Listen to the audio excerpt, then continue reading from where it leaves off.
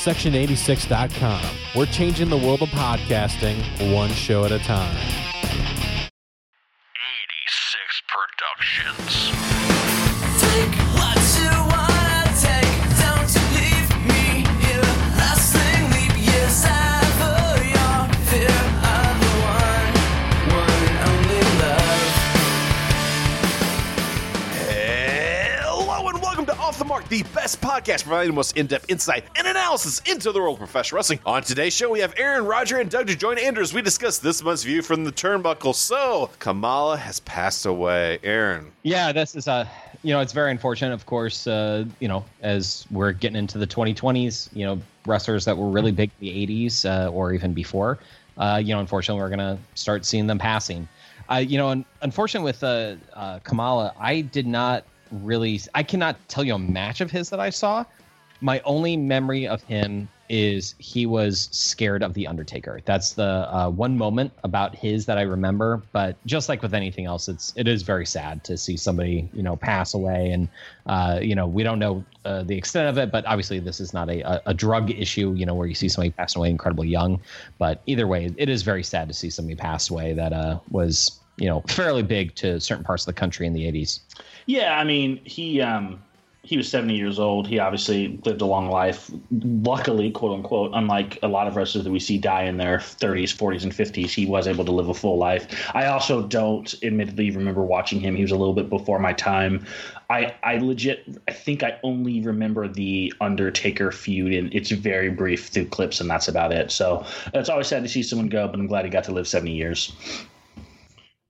I will say that I probably remember him most for him fighting Randy Savage for the title. He also fought Hulk Hogan for the title. It was 92 and 93 that he was fighting those guys for titles, and also the Undertaker match. But always remember him being in the Royal Rumble and, was usually Bobby the Brain Heenan's favorite until he got eliminated and then moved on to the next favorite. So very sad to hear. But for health conditions and everything like that, I guess he also tested positive for COVID-19. So that probably added on to, I think he had diabetes and apparently a heart condition. So died at the age of 70. So he did get to leave a relatively full life compared to other wrestlers. Yeah, it is sad that he passed away. So, but let's talk about something very interesting and something that I think we're going to have some interesting topics or discussion about, I should say. Sonya Deville, something actually just happened. She had a stalker come to her house, and, Doug, can you tell a little bit more of the story? So I find this absolutely hilarious that the police can't really give out the information of the victim in a case like this. But when she went to go get the actual order of protection against him, that becomes a court record and everybody gets then the information of what happened. Law system is broken. So what was divulged in that was that Sonya and Mandy were at Sonya's house. He came to the house late at night. She was woken up by an alarm. He then broke into the house and they confronted him. And then he went on to the porch, I believe. And then they ran upstairs. They ran outside. He figured that they ran upstairs. So he started preparing to get them to be tied up and with duct tape and rope and everything like that. And then was confronted by the police when they showed up. And he was more than willing to admit to everything that he was going to do.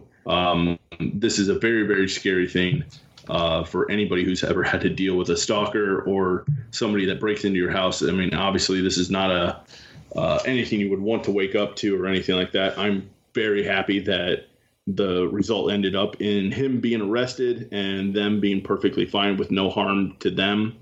But even the psychological damage and stuff that she's going to have to get through with the court process and everything else. I do not believe that he got a bond. I believe he was held.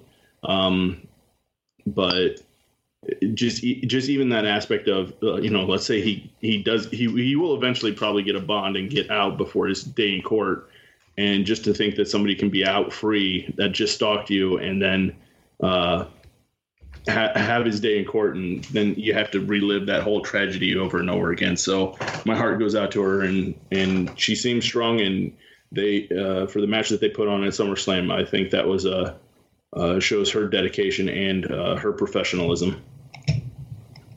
And Roger, have you heard any more about what's going on with the whole situation, or any changes that WWE had to make?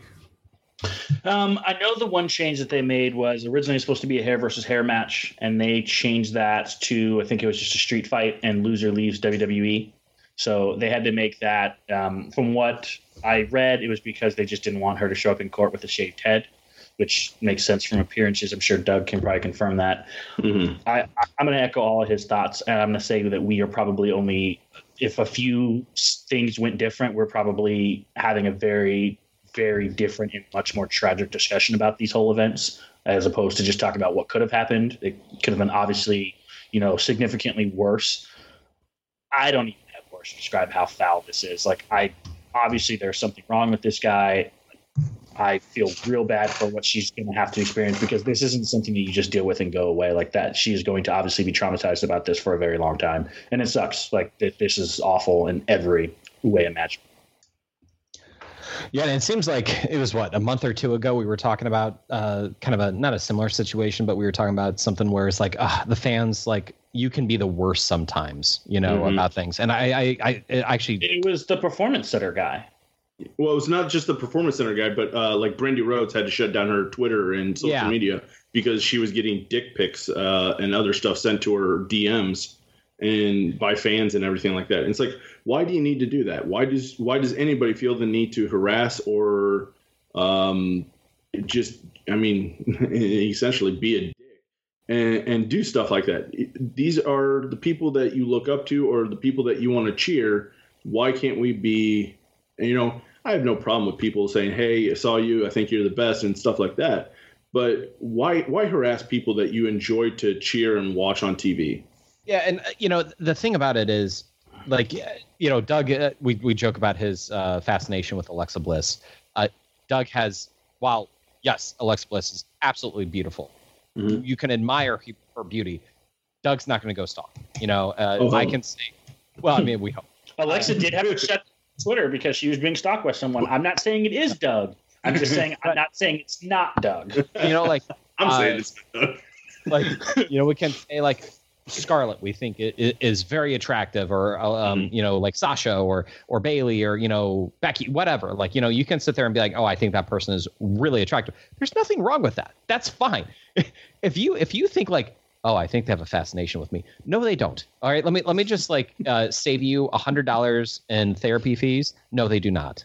And that's the thing. When it crosses that line, it just gets weird and it gets strange. And you see these things and you just go just like the product, be a fan, but don't be a fanatic. That's when you cross the line. That's when you just get into that creepy psycho territory. Because like Doug said, we have no idea what would have happened. None whatsoever. And you don't want to be a statistic. You don't want to all of a sudden be remembered briefly and then go away. That's not what we want. I want Sonya to be around for a long time, and I hope because of this, I hope that she's actually around even longer. In terms of her wrestling career, that's what I really hope for.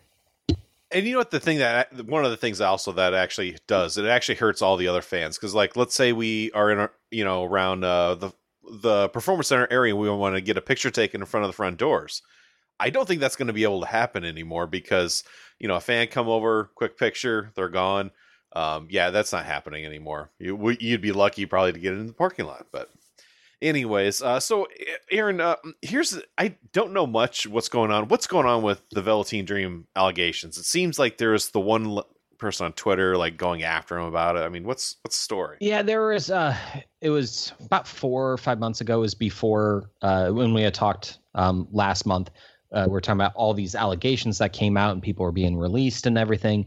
And with Dream, his came out actually prior to that, which was really interesting because There was, video evidence, there was pictures, there was audio, there was all this stuff that came out. And he went away for a little while. And then I don't know if that was because they thought it would die down and then he would be able to come back. But it's resurfaced again. And this person who has these allegations, and that's what they are, right? These are all allegations. No one has been, tried in the court of public opinion. But until something actually happens, we don't know the full story. We're only getting this guy's version. We don't know what Dream, has to say about this. And, the truth is going to lie somewhere in the middle. But unfortunately, it seems that he may have been texting with somebody who was underage, a boy who was underage, like 17 or so, and saying some fairly lewd things to him, saying like, oh, you should do adult film, and things like that. Apparently sending pictures to him. That's a little weird. It is kind of surprising that WWE is still pushing him, at least to an extent. Obviously having a big return and everything, they must see a lot of value in him, because he is so young, and they might think that he is the next big thing. It's one of those things where you can typically get away with it when you're a really big star.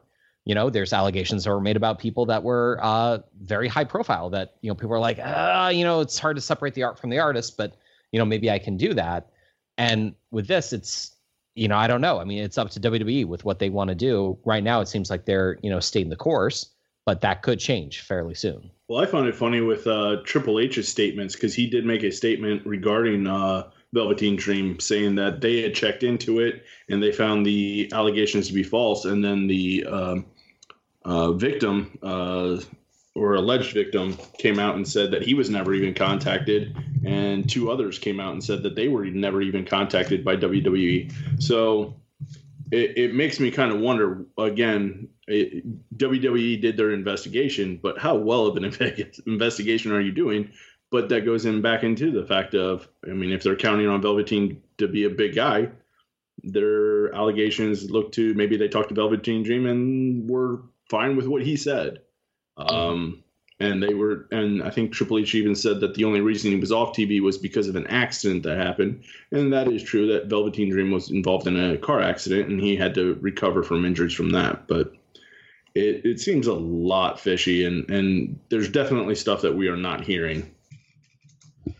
It's a very odd situation, to put it frankly. Like, regardless of what comes of it, it definitely crossed into the territory of creepy. Like, I don't understand what justifiable reason Velveteen would have to be texting underage minors. Like, that just doesn't. That alone itself is questionable. Then on top of when you look at the content of what he was saying, that's very weird. Like, those are just not appropriate things. And I've heard the defense that he was only 19. Okay. I'm sorry. I think it's weird for a 19-year-old to be texting a 14-year-old boy or a 15-year-old boy. Yeah, I guess that's closer in age, but that still is inappropriate, especially when you're a celebrity. That's just kind of stupid. I don't know the full story of it. Obviously, WWE said they did an investigation. I don't know what the legal side of this is. Like, we don't have all of the details. To me, the only thing I will say is that it does seem that WWE would be unbelievably stupid to bring him back on TV unless they were overwhelmingly confident that nothing is going to come of this.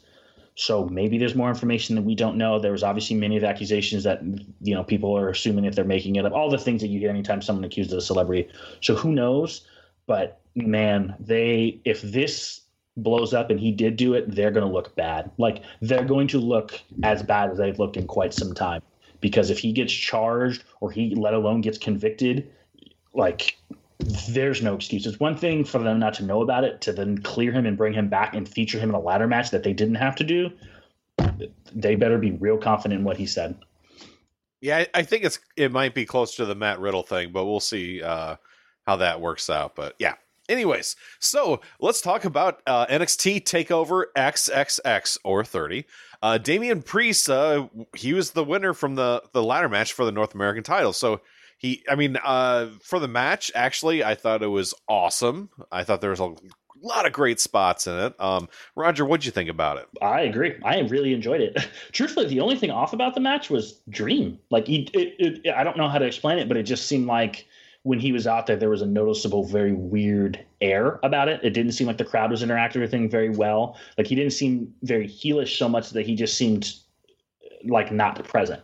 That's the only way I can describe it. Like the crowd just did not give him anything. And I don't know if that's intentional or they didn't know what to do. Who knows? But as far as the match, I thought it was great. I really think they made the right choice in giving it to Priest. The only other choice I would have went with was maybe Grimes, because I think he's just a fantastic heel because he is so obnoxious. But I think both those choices were really good. Gargano did not need to win this, but it was smart to have him in there because I think he's the guy leading it. So he was kind of calling some of the spots. The Candice LeRae spot was fantastic. I loved her getting involved in the match. So really good match. I think the right guy won. Damian Priest face turn I was a little concerned about, but I think they've done it well and they can keep going with this. I think all the guys looked strong in this. I maybe would have thrown a sixth guy into this just to give them a little bit more shine. Like I wish Dexter Lumis could have been in here. I know he got hurt, but he could have really benefited from a match like this. Maybe that guy that they brought over from NXT UK, I can't remember his name off the top of my head, Ridge Holloway or something like that. He could have probably benefited from this type of match. But other than that, I think it was really well done. I enjoyed the match. I was relatively tired when I watched it, but I definitely enjoyed the fact that I truly did not know who was going to win. They did a very good job of getting everybody really close to the title or being able to grab the title to a point where you truly believe that anybody could have pulled it down, and you could have been happy with any of them pulling it down. I agree, too, that I'm glad that they gave it to Priest. I think he's the one that can most benefit from having the title for however long he does hold it. But he was the next one to kind of come up and be to need a title to build him up and make him a bigger star. Yeah, and I echo everyone's thoughts here. I do hope that they make Damian Priest a bigger star than what he was. I remember watching him in Ring of Honor when he was Punishment Martinez, and they definitely put a lot of weight behind him. It made sense that he would go to WWE. This is somebody that I think Vince is going to really like a lot, depending on, how things go with some of the other people they've called up. Damian Priest potentially could do well on Raw or SmackDown. He's better than Baron Corbin. He's more athletic. I think that he has way more charisma, and his mic work. I can't recall a memorable promo, but like it's probably something that you can learn and get a little bit better on. So kudos to him for winning. And also, I love Gargano. I'm very glad he did not win. Very glad on that. Yeah, I agree. Actually, that spot, the only thing I wish they could do, but I don't know if it's possible, is I wish Gargano could have just been holding on to the belt only, and then like kind of swinging with it. I wish they could have done some type of spot with that, and that would have just put me over the edge. But hands down. Are you talking about the Jeff Hardy spot? No, but see, when Hardy did it, didn't he hold on to the metal part of the where the belt hangs? Didn't he hang on to the metal part? The wire. I thought he was going for the title. They knocked the ladder off, and then he grabbed the wire. I mean, obviously, I haven't seen X7 in years, but it's something along those lines. Yeah, but I was like, when Gargano had the belt, because it looked like, I thought for a moment that Damian Priest was going to kick the ladder out from underneath him, so he was only holding on to one portion of the belt, like, and not the ring part where it sits on, but just the belt, only the belt itself. But I don't think that's even possible. But yeah, I would have lost it. But Adam Cole took on Pat McAfee in a surprise. McAfee. Oh, like McAfee. The antivirus. Just like the antivirus. All right, so Adam Cole basically did a great job making Pat look extremely well. So Aaron, what did you think about the match? Yeah, and that's something that I think everybody was talking about, is that expectations were incredibly low, and that's because, Pat was a punter in the NFL for the Colts, and so you're not expecting him to be able to put on an even okay match. It's Adam Cole, so he's going to drag him to something, but I think that a lot of people were very shocked at what he was dragged to. Meltzer gives out star ratings. I bet this gets 3 stars. I would not be surprised if I would see that. It wasn't an amazing match. Is it one that, you should go out of your way to see it? No, but like, was it something like, I could see something coming from this? I could. I definitely could see something coming from this. I do think this actually helps out Adam Cole, though, as well, because if Adam Cole can do that to somebody who is not a full-time wrestler, who they apparently did not rehearse the match or anything like that, then what's that to say what he's going to be able to do with anybody else? You put him in the ring with like a Baron Corbin, you put him in the ring with a Roman Reigns, which they're not bad wrestlers, but you have somebody who is a 5-star machine practically, and like Adam Cole, AJ Styles. Yeah. Give that to me, please. For the love of God, give that to me. I think everybody is shocked with what Pat really brought to the match itself. Some of the athletic moves that he was able to pull off, and like Aaron said, we all knew Cole was going to bring his A game and make this at least a 3-star match. I would almost give it a 4-star match in the fact that it turned out as well as it did. And maybe that is because of low expectations, but I was only a little bit disappointed in the end, just in the aspect of I think they could have done more with this, especially with the match going over as well as it did. With Adam Cole and Pat being the distraction that the Undisputed Era lost the tag title match because of.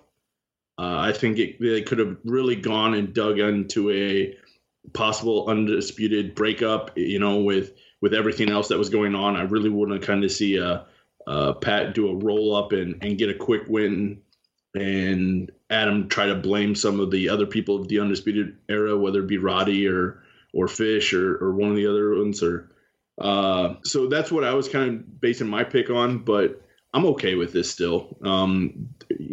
You never really want to have one of your top stars lose to a pure amateur and everything like that. So what was it? Bam Bam Bigelow when he jobbed to Lawrence Taylor. Mm-hmm. But I also think that would have also gotten you a little bit more clickbait if you would have let Pat win. Yep, clickbait would have been the right word. It would have been absolutely a WWE type move to have their 400-day champion lose to a punter. And luckily, Triple H knows better. I was very surprised at how good this match was. It's not Tommaso Ciampa Gargano at TakeOver Louisiana. Like, let's not go overboard. But it was a fun match. Pat McAfee looked really good. Like, for someone who had never wrestled a match before, he did not look like he had no idea what he was doing in the ring. He looked a lot better than some people who've even held the WWE Championship before. So he absolutely has some potential. Now, look, if I'm watching Pat McAfee every week, I'm probably going to start to notice more of the flaws. It's going to get old real quick. But if he wants to do the old Shane McMahon schedule where he wrestles once or twice a year, great. I also was expecting some sort of swerve. I thought this might lead to Undisputed Civil War or maybe Imperium, or I don't know. So I was expecting something weird happening. I'm kind of glad they didn't break up the era. I like the match, and kind of like what Aaron said. Look, Adam Cole is one of the best wrestlers in the world, bar none. Like, he could drag us to a 3-star match, and I think this bears very well for his future. I call him HB Cole because I think he could have a 5-star match with a broom. And he's going to need to do that if he ever gets called up to the main roster, because Baron Corbin is basically the equivalent of a broom.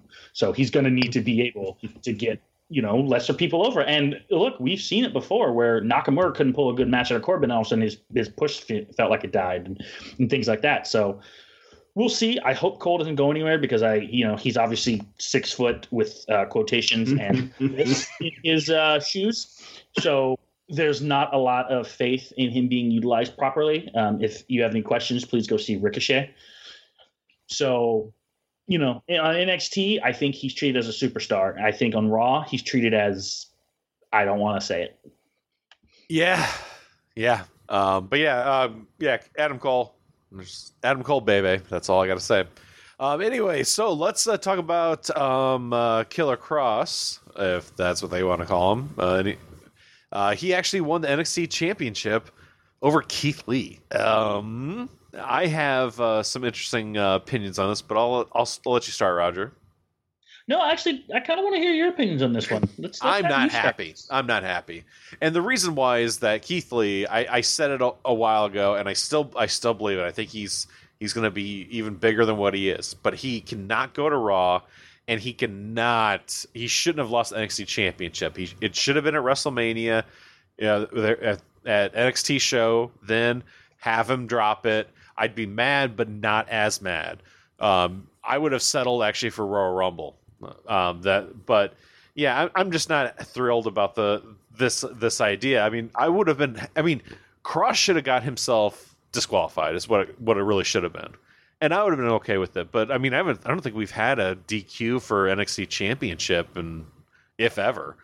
But they don't do that on takeovers. Yeah, mm-hmm. So it just really bothered me because when he won it, I was like, "What? Why?" And then I was like, he's going to show up on SmackDown. And then, of course, it was Raw. So, yeah, it sucks. But, yeah, so, yeah. Roger, your thoughts? So let me say that this was one of the more boring NXT title matches probably ever, to be quite honest. Like, I know that some people really do prefer this very methodical pace. I am fine with that to a degree. You know, if you're working the Bret Hart methodical pace like Ciampa versus Black at TakeOver Phoenix, I'm fine with that. That's storytelling. That's, you're attacking a body part. This just plodded along for me. I just don't think these two work very well. Like, there's some wrestlers who just don't have great chemistry. Also, and we talked about this before the show, Andy, I am a bit tired of face champions in NXT always having short reigns. You just had Adam Cole run the division for 400 plus days.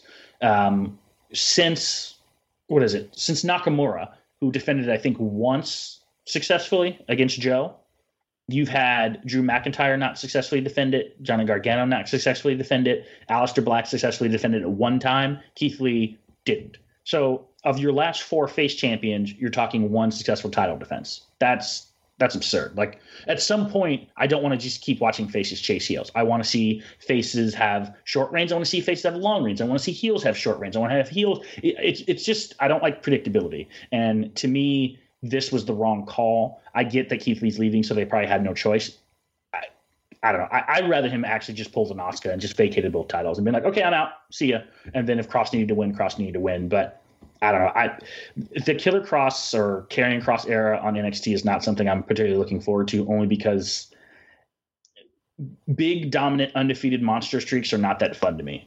Adam Cole could lose. Even though he didn't lose, his matches were exciting. I'm not going to believe Cross's next defense he's going to lose. I'm not going to believe he's probably going to lose any of the matches until TakeOver Mania, which means I don't really care to tune in when he fights Ciampa for the title or he fights Balor for the title or whoever they put him up against. I'm not going to be invested in that match. And that's a shame because there's a ton of talent in NXT. And I'm sorry, I'd much rather Cross go to Raw. I would much rather them swap places. We talked about this, I think, last time. Cross is already main roster ready. He's big enough. He's tall enough. He's got the look. He's got a hot blonde with him. That's basically everything Vince needs. Go to Raw. Go do your thing. Let Keith Lee stand on the NXT for a little bit longer. Let him build up to be a true star so that when he shows up the night after WrestleMania, and, that's a big moment as opposed to he just shows up, but, oh, look, the guy who couldn't defend his title's on Raw now. Okay, good luck, bud. I don't know. I'm not a fan of this either. I don't know much about Karrion Cross pre-WWE, so I'm not going to get into his history as much as I will talk about Keith Lee's. And I absolutely love Keith Lee, and I think he has done a wonderful job in NXT. I think he did a wonderful job at Survivor Series when we saw him. He definitely was over with the crowd in Chicago when we saw it, and I think that had a lot to do with him getting the title, but also to quick shoot him up to Raw. I think with the lack of I don't want to say lack of talent, because they have plenty of talent on Raw and SmackDown. They're just underutilizing their talent. And I think Vince just wants his big guys up there, and he wants more people to play with. And my worry is just how long will Vince go with a Keith Lee until he gets bored with him and drops him like all the other NXT call-ups. I think there's a potential for Keith Lee to have a good, I hate saying the main roster career, but we also know that WWE doesn't do good in long-term booking. And I'll return to my thoughts on Keith Lee and his long-term booking after we get through SummerSlam. So I echo your guys' thoughts. I'm not upset that Killer Cross had won the NXT championship, but I do think that it was way too soon. I know he debuted 3-4 months ago, and now all of a sudden he's champion. And at the start of NXT, it made sense because you had these big names coming in. When Kevin Owens first debuted, and then he attacks Sammy, he had that blood feud going. He takes the title off of him. Okay, that made sense. That I got that.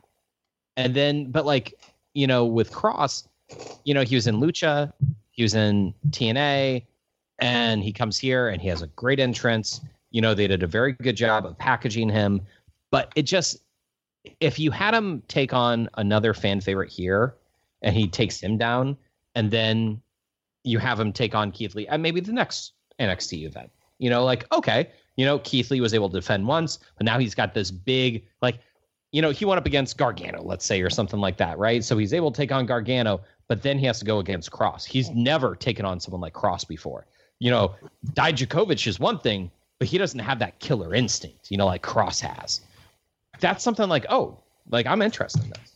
And I was the only one that picked Cross, you know, in our pick'ems, and that was because the way that they booked their face champions. And I was looking at it, like, they're pushing Cross to the moon. And they booked themselves into a corner in a way, because it doesn't matter who lost, that person really lost.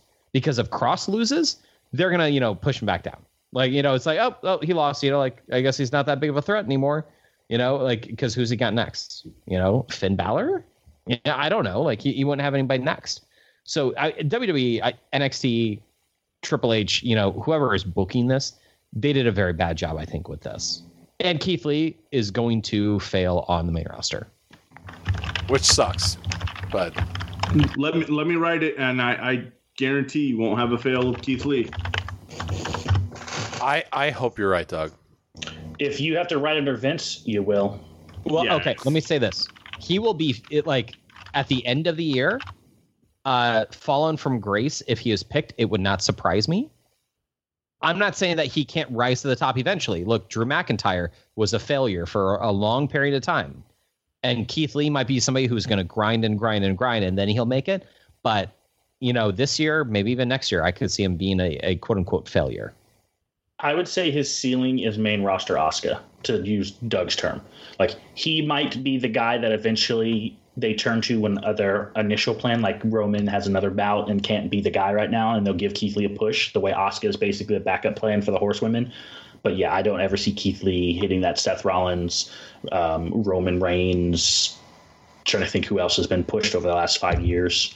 Brock Lesnar. Kevin Owens seems like a backup plan, to be quite honest. Like, he only became champion because Finn Balor got hurt. Like, Kevin Owens has not really sniffed the heavyweight championship since then, and hasn't been a main event player. He had the feud with Shane, which is the closest he had to the being a featured star. 2 times he had a feud with Shane.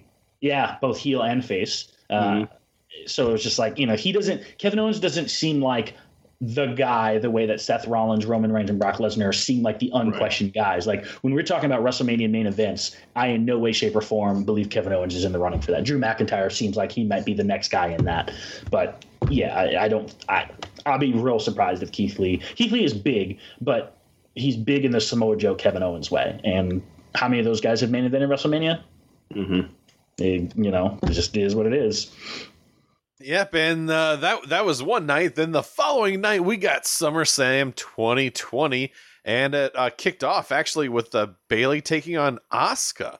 Aaron, were you surprised that this match was going to be first, or did it make sense? So then Asuka had a nice resting period. I actually kind of thought they might do back-to-back.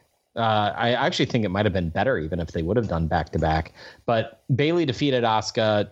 We all picked this. We all kind of anticipated this. It actually kind of might have been fun if they would have, you know, switched it around. But, you know, we all anticipated that Bayley was going to win. But I think the more interesting thing here was that Asuka defeated Sasha. And you saw on Raw, you know, she kind of felt a little, like, upset about this. And then she had the rematch, which, of course, she lost. And, you know, you see the seeds planted. And we are going to crap on WWE for a million things, and they're going to do a million things wrong. This is one of the things they're doing right. This has been a very long feud. They actually wrestled at WrestleMania against each other, technically, you know, in that fatal 5-way elimination where Sasha got eliminated and Bayley, like, didn't help, you know. So, like, this could be a very long-term 1-year build to them wrestling at next year's WrestleMania against each other, which good. They should do that. I hope they do that. I think that'd be really fantastic if they do. You know, this is probably the only thing that they are currently doing correct. And I think at the end of the year, when we do our end of the year, you know, awards, I think that there's only 2 choices for Woman of the Year, and that is going to be Bayley and Sasha, like, as it stands right now. No, Asuka. She doesn't get any consideration here. She is a distant third, I think. Interesting. Wow. I think that Bayley and Sasha, because of their feud, and not even their feud, but because of their friendship, which is looking like it's going to be a feud. I think that those two have had a banner year right now. Hey, Aaron, can you do me a favor? Can you pronounce something for me? Yes. Shayna Baszler. Oh, you mean I just want to know if you knew how to say it. You mean the woman that jobbed to Becky Lynch at WrestleMania this year? No, that's not what I mean at all. I mean Shayna Baszler. No, but seriously, I do think Shayna and Sasha and Bayley most certainly are in the running for Woman of the Year. I don't think it's as clear cut as you do.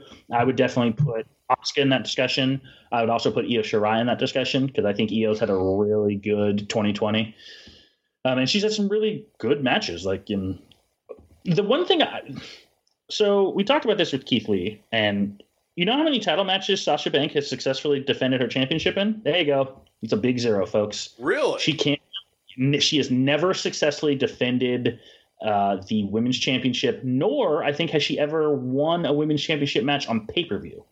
I think she kept winning against Charlotte on Raw. Yeah, maybe she might have beaten Alexa at SummerSlam. That might be the exception to that rule. I don't know. But she's never defended at the very least successfully, and she's never defended at pay-per-view.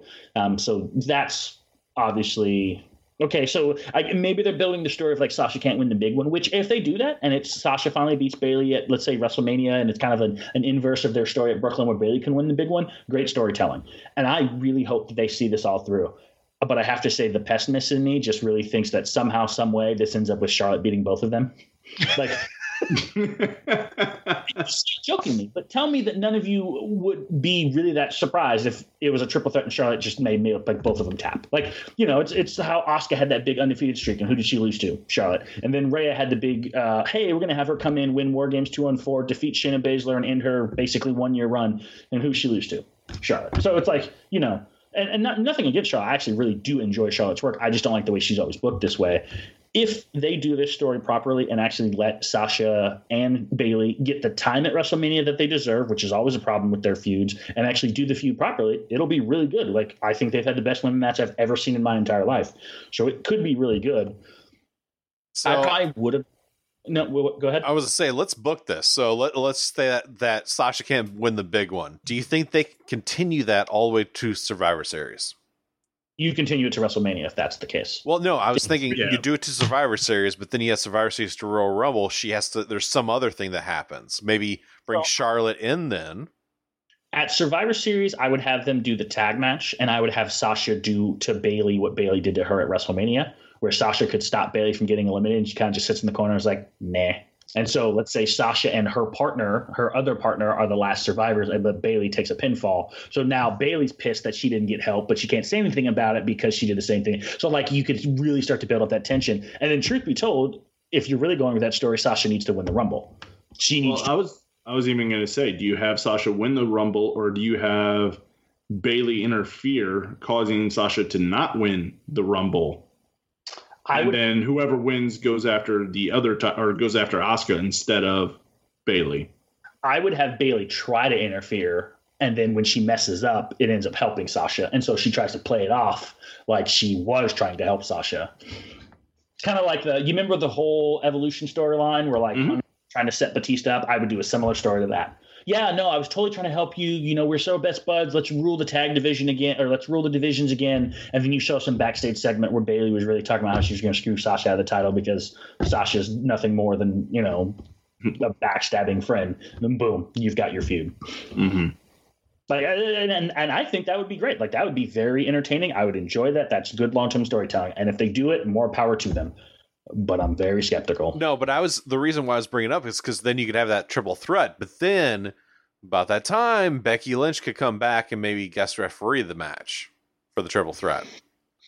Then you have the 4 horsewomen together. I just don't. I personally just don't need the extra horsewomen involved in this. Let them and let their story run its course. I felt like SummerSlam was very predictable in this thing, but I had no problem with it because it's good predictable. This is what we want to see. This is what we should see. And, you know, setting up where, like Roger said, where Sasha can't win the big one and Bayley has had the title for so long, it made sense for Bayley to defeat Asuka and Sasha not. So they are doing a very good storyline. Let's see if they can keep it up. But I don't need the added aspect of Charlotte to come into this at all. I don't need the runner-up to the 2019 Woman of the Year, to Becky Lynch to be involved. Let them run their course. Let them run their storyline. And then after that, after everything is said and done, then you can start, adding new little tricks and little things to it too. But until then, let this story play its course. Let it build up even more and more and more. The slow burn is the perfect way to do this, and let's see a great WrestleMania match where they tear the house down like they did at Brooklyn. Yeah. So, something we should also talk about. We got to talk about Drew McIntyre. We did bring him up earlier, but Drew McIntyre did retain over Randy Orton. Doug, did you like how they did this with Drew McIntyre and Randy Orton and the weird feud that they're going through? So I've liked this setup of what's been going on.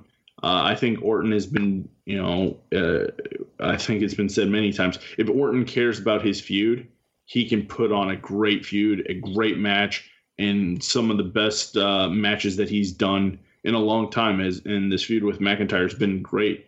I think this was the time, though, an opportunity, especially with the Thunderdome now is our big thing. But with no live crowds, I think Orton is your perfect champion during this time, just due to the fact that Orton isn't a must-see champion.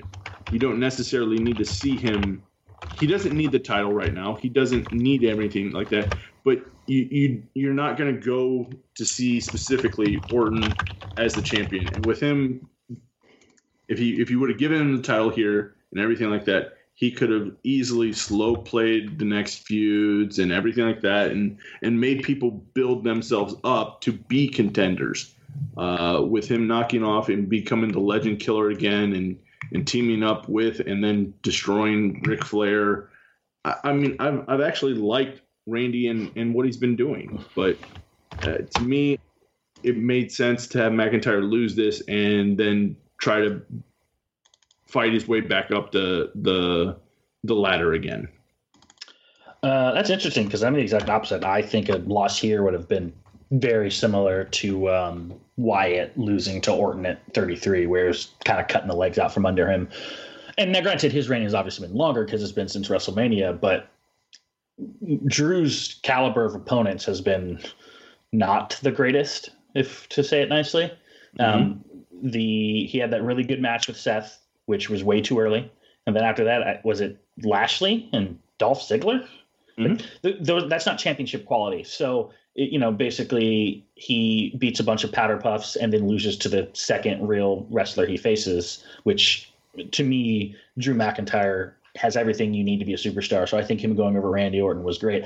I like the way that he beat Orton in particular, though. I enjoy that he out-wrestled him. He didn't just kick his head off with a Claymore, same for him. He beat him with a small, a backslide? That's great. That's a unique finish. That's something different. You don't see it every time. It's not the dreaded roll-up of death. Like, I enjoyed that. I'm sure they're going to have a rematch at Payback on Sunday, which is absurd to me.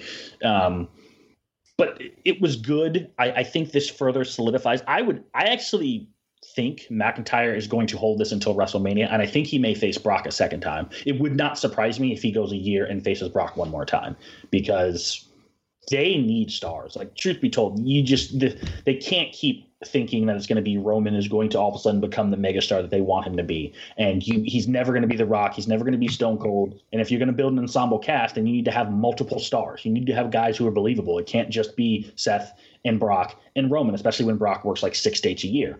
So if you're going to put Drew McIntyre in that stratosphere, he's got to beat guys like Randy Orton, and he's got to beat, if Cena ever comes back, he needs to beat him too. And, whoever beats him, whenever that is, whether it's Survivor Series or the Rumble or WrestleMania or maybe next year's SummerSlam, should be a guy that you peg as a future superstar as well. Giving it to Orton is fine because he can build people up, but he doesn't need the title, and I don't think you've gained enough by having Orton win. I think you've lost some star power if you do that and you take it away from McIntyre.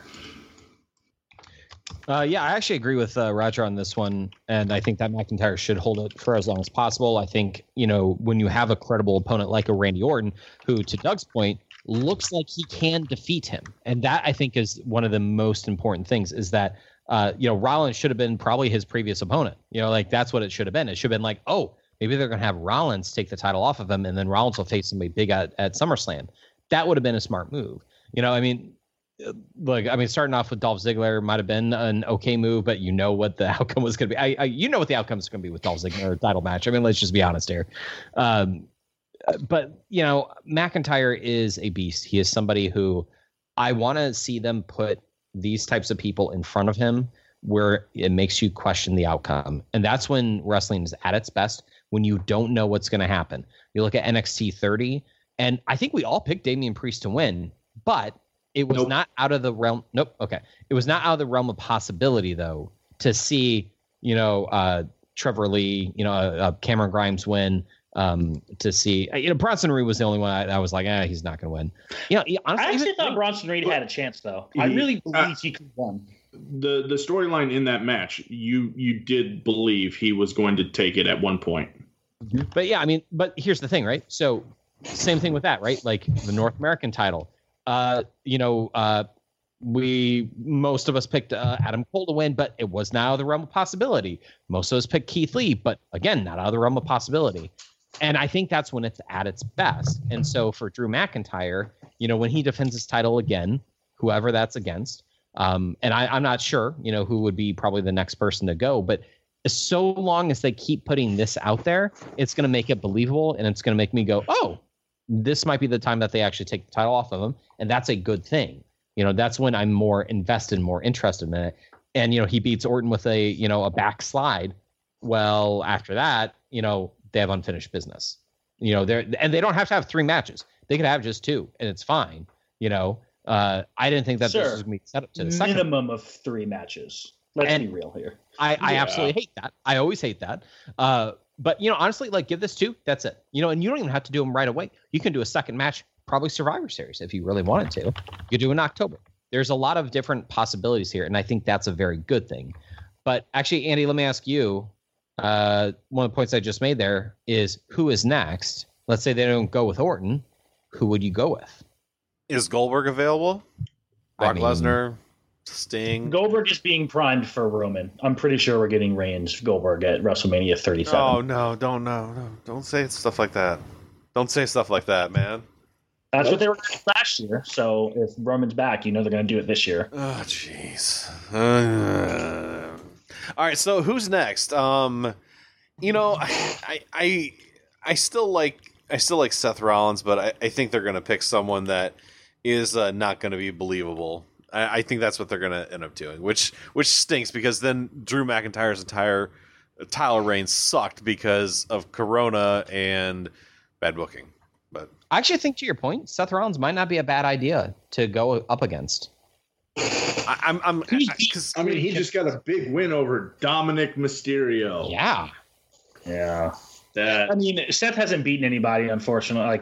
He won an eye for an eye match, which is still the dumbest stipulation I've ever seen in any wrestling match ever, and beat his son. I don't know that is, hey, you beat rookie wrestler, here's your title shot. Who did Dolph Ziggler beat to get his? He moved over from SmackDown. That's how he got a title shot. Yeah, it was part of his trade condition. Yeah. Yeah, it's like, how some people have a no trade clause? He had I get an automatic title matches clause. Yeah. It's new face, who this? Yeah, listen, it's like gender, right? When you change shows, everything that happened before is erased, and we just pretend like you're a beast now for an inexplicable reason. Mm-hmm. I don't actually know, to answer Aaron's question, who is next. I feel like there's only faces that are built up that are left. You've got Kevin Owens, who I think Kevin Owens, Drew McIntyre would be a really good match. If Samoa Joe ever gets healthy, I think Samoa Joe, Drew McIntyre would be a really good match. Aleister Black hasn't been built to that level yet. Obviously, Ricochet is, I don't know where he's at in the world. I'm literally drawing a blanket. Who else could be a legitimate world to Andrade? Did he? No. Yeah, I don't think he's there. I mean, like, legitimately, I just don't know who's on the roster. Sheamus, I think, is on SmackDown now, right? Mhm. Who's even on the Bobby Roode? I am drawing a blank as to who. They have not built a lot of people up to be credible contenders. Like, he'd have to almost show. So are you saying that it might have been a good time to change the title and have a heel, and then you could have a face battle for it? There's not really many faces have been built up either. Like, I named two, and Joe's now. I was say I think Kevin Owens, and he even had some stuff going on with Orton that he could have been the easiest to number to go to the number one contendership. Yeah, but I mean, Doug, let's be honest here. If there's one thing that happens when Orton gets the title, you know what it is. The ratings plunge fast. They're already plunged. How much farther can they go down? I mean, Aaron, what's the lowest rated segment in Raw history? Every next Monday. I think that we should see how far it can go. I mean, I guess if you want a limbo and see how low you can go, you give Orton the title again. But yeah, I mean, they just don't. They don't have long-term booking. Like, if you compare and contrast this to NXT, where like the moment Lee won the title, even though I think we all disagree, you knew Cross was coming. Whereas when McIntyre won the title, I had no idea who the next contender was, and right now I don't know who the next contender is. It's like their side feuds don't seem to like. I don't know what the Hurt Business is doing. Are they just going after the U.S. title? I believe so. I think Payback is Apollo Crews versus Bobby Lashley was announced tonight. Yep. So he beat MVP twice, and his reward is he gets to fight Bobby Lashley now? Yep. Okay, that's logical. Yeah, I mean, I mean, I don't know if you would ask me who the top 6 contenders are for the championship. I have no idea on Raw. I know a little bit more on SmackDown, but I don't know on Raw at all. Maybe he'll go to Underground and fight there. I'm going to be honest with you. Drew McIntyre just beating the absolute crap out of people on Underground would kind of be entertaining. Like, just Claymore kicking random people and just leaves. I'd watch that. No, I wouldn't. I'm lying. I don't watch it. I'd YouTube that. I'm sorry. I can't. Yeah. You know what would be really weird is if, because we know that it's going to, what's the triple threat? Fiend versus who again? Strowman and Roman. Strowman, right. Roman. Yeah, so Fiend won the title. But anyways, do you think that, wouldn't it be funny if for some reason Roman won the title, but then basically Strowman and Fiend beat the crap out of him, he leaves, Otis comes in, 1, 2, 3. Would that just be awesome? Owens? Otis. Yeah. So I thought you said Owens. In this scenario, I'm sorry. Otis has gone over Roman, Braun Strowman, and The Fiend. Yes. Well, no. Roman went over The Fiend and Strowman, and then they got Retribution after the match, and Otis goes over Roman. Sir, did you say Retribution? Like, yes. Are you saying he's the leader of Retribution now? I think he is all members divided. Like their powers combined form Otis. Look, I actually would be fine. Like, if Otis walked over to Raw and challenged McIntyre, he's not going to win, and he shouldn't win. I'd be fine with that. I mean, I kind of want to see what Otis can do in a big time match, like, truthfully. So, if they don't have any other challengers, why the heck not? So, do you think that Fiend retained, right? Fiend won the title from Braun. Roman, obviously, as Andy said, that you have the triple threat. So, Roger, for this, I mean, Fiend retains, right? Like, they're not going to take the title off of him in a week, are they? I'm sorry. Who's in the match right now? Is Fiend, Braun, and Roman out? Listen, there are very few things in life that you should consistently bet on. Charlotte Flair at WrestleMania, Brock Lesnar in life, and Roman Reigns in a title match. Like, should they take the title off the Fiend in a week? Absolutely not. Should they have taken the title off the Fiend against Goldberg? Absolutely not. Should they have taken the Fiend, the title off him against Randy Orton? Absolutely not. I picked Roman Reigns. They did. I have said this before, time and time again. When it is most likely to kneecap the Fiend is what they will do. It's just the way they have always booked Bray Wyatt. Roman has no business being in this title match. He's been back and he gets a title match a week later. Why? He didn't even earn the Goldberg title match. Like, he just said, "I'm next." Like, This is stupid. Like, build things up. We don't need immediate gratification in this case. Let Roman come back. Let him fight Strowman. Let him work his way to a title shot. Yada, yada, yada, yada. And I'm sorry. Did he ever lose his title? I can't remember if he lost the title or if he had to give it up because of the cancer. He had to give it up. I think he gave it up. Now that So I mean, obviously that's your storyline purpose is that he's never lost the title. He wants his title shot now, and I think that with the triple threat and what they're doing, this is where I'll get into my long-term booking with what Keith Lee should do. This one, you have the Fiend is going to pin Braun Strowman in order to remain the champion. You have Braun and Fiend, though, team up. They get Alexa Bliss with them. They start the stable again of the Wyatt family. And you have them versus Roman for the next few months where they never get it. But then finally at the Royal Rumble, that's when I would give it to Roman.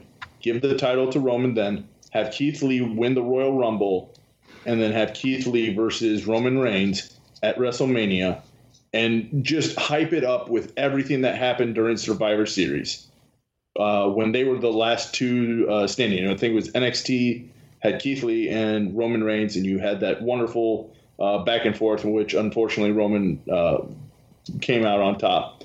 But then at WrestleMania, you have Keith Lee over Roman Reigns. That would be good, and I do like it. there's no chance it happens, right? I know it's not going to happen. It's long-term booking, and it's also putting over an NXT person to a more major extent. But and I hated when you said it, Roger. When you said it's going to be Goldberg at WrestleMania, you're absolutely right. Yeah. That's what it's going to be, and it's going to be horrible, and it'll be spear versus spear, and it'll only last about 5 minutes, and it'll be just like Goldberg's match at this year's WrestleMania.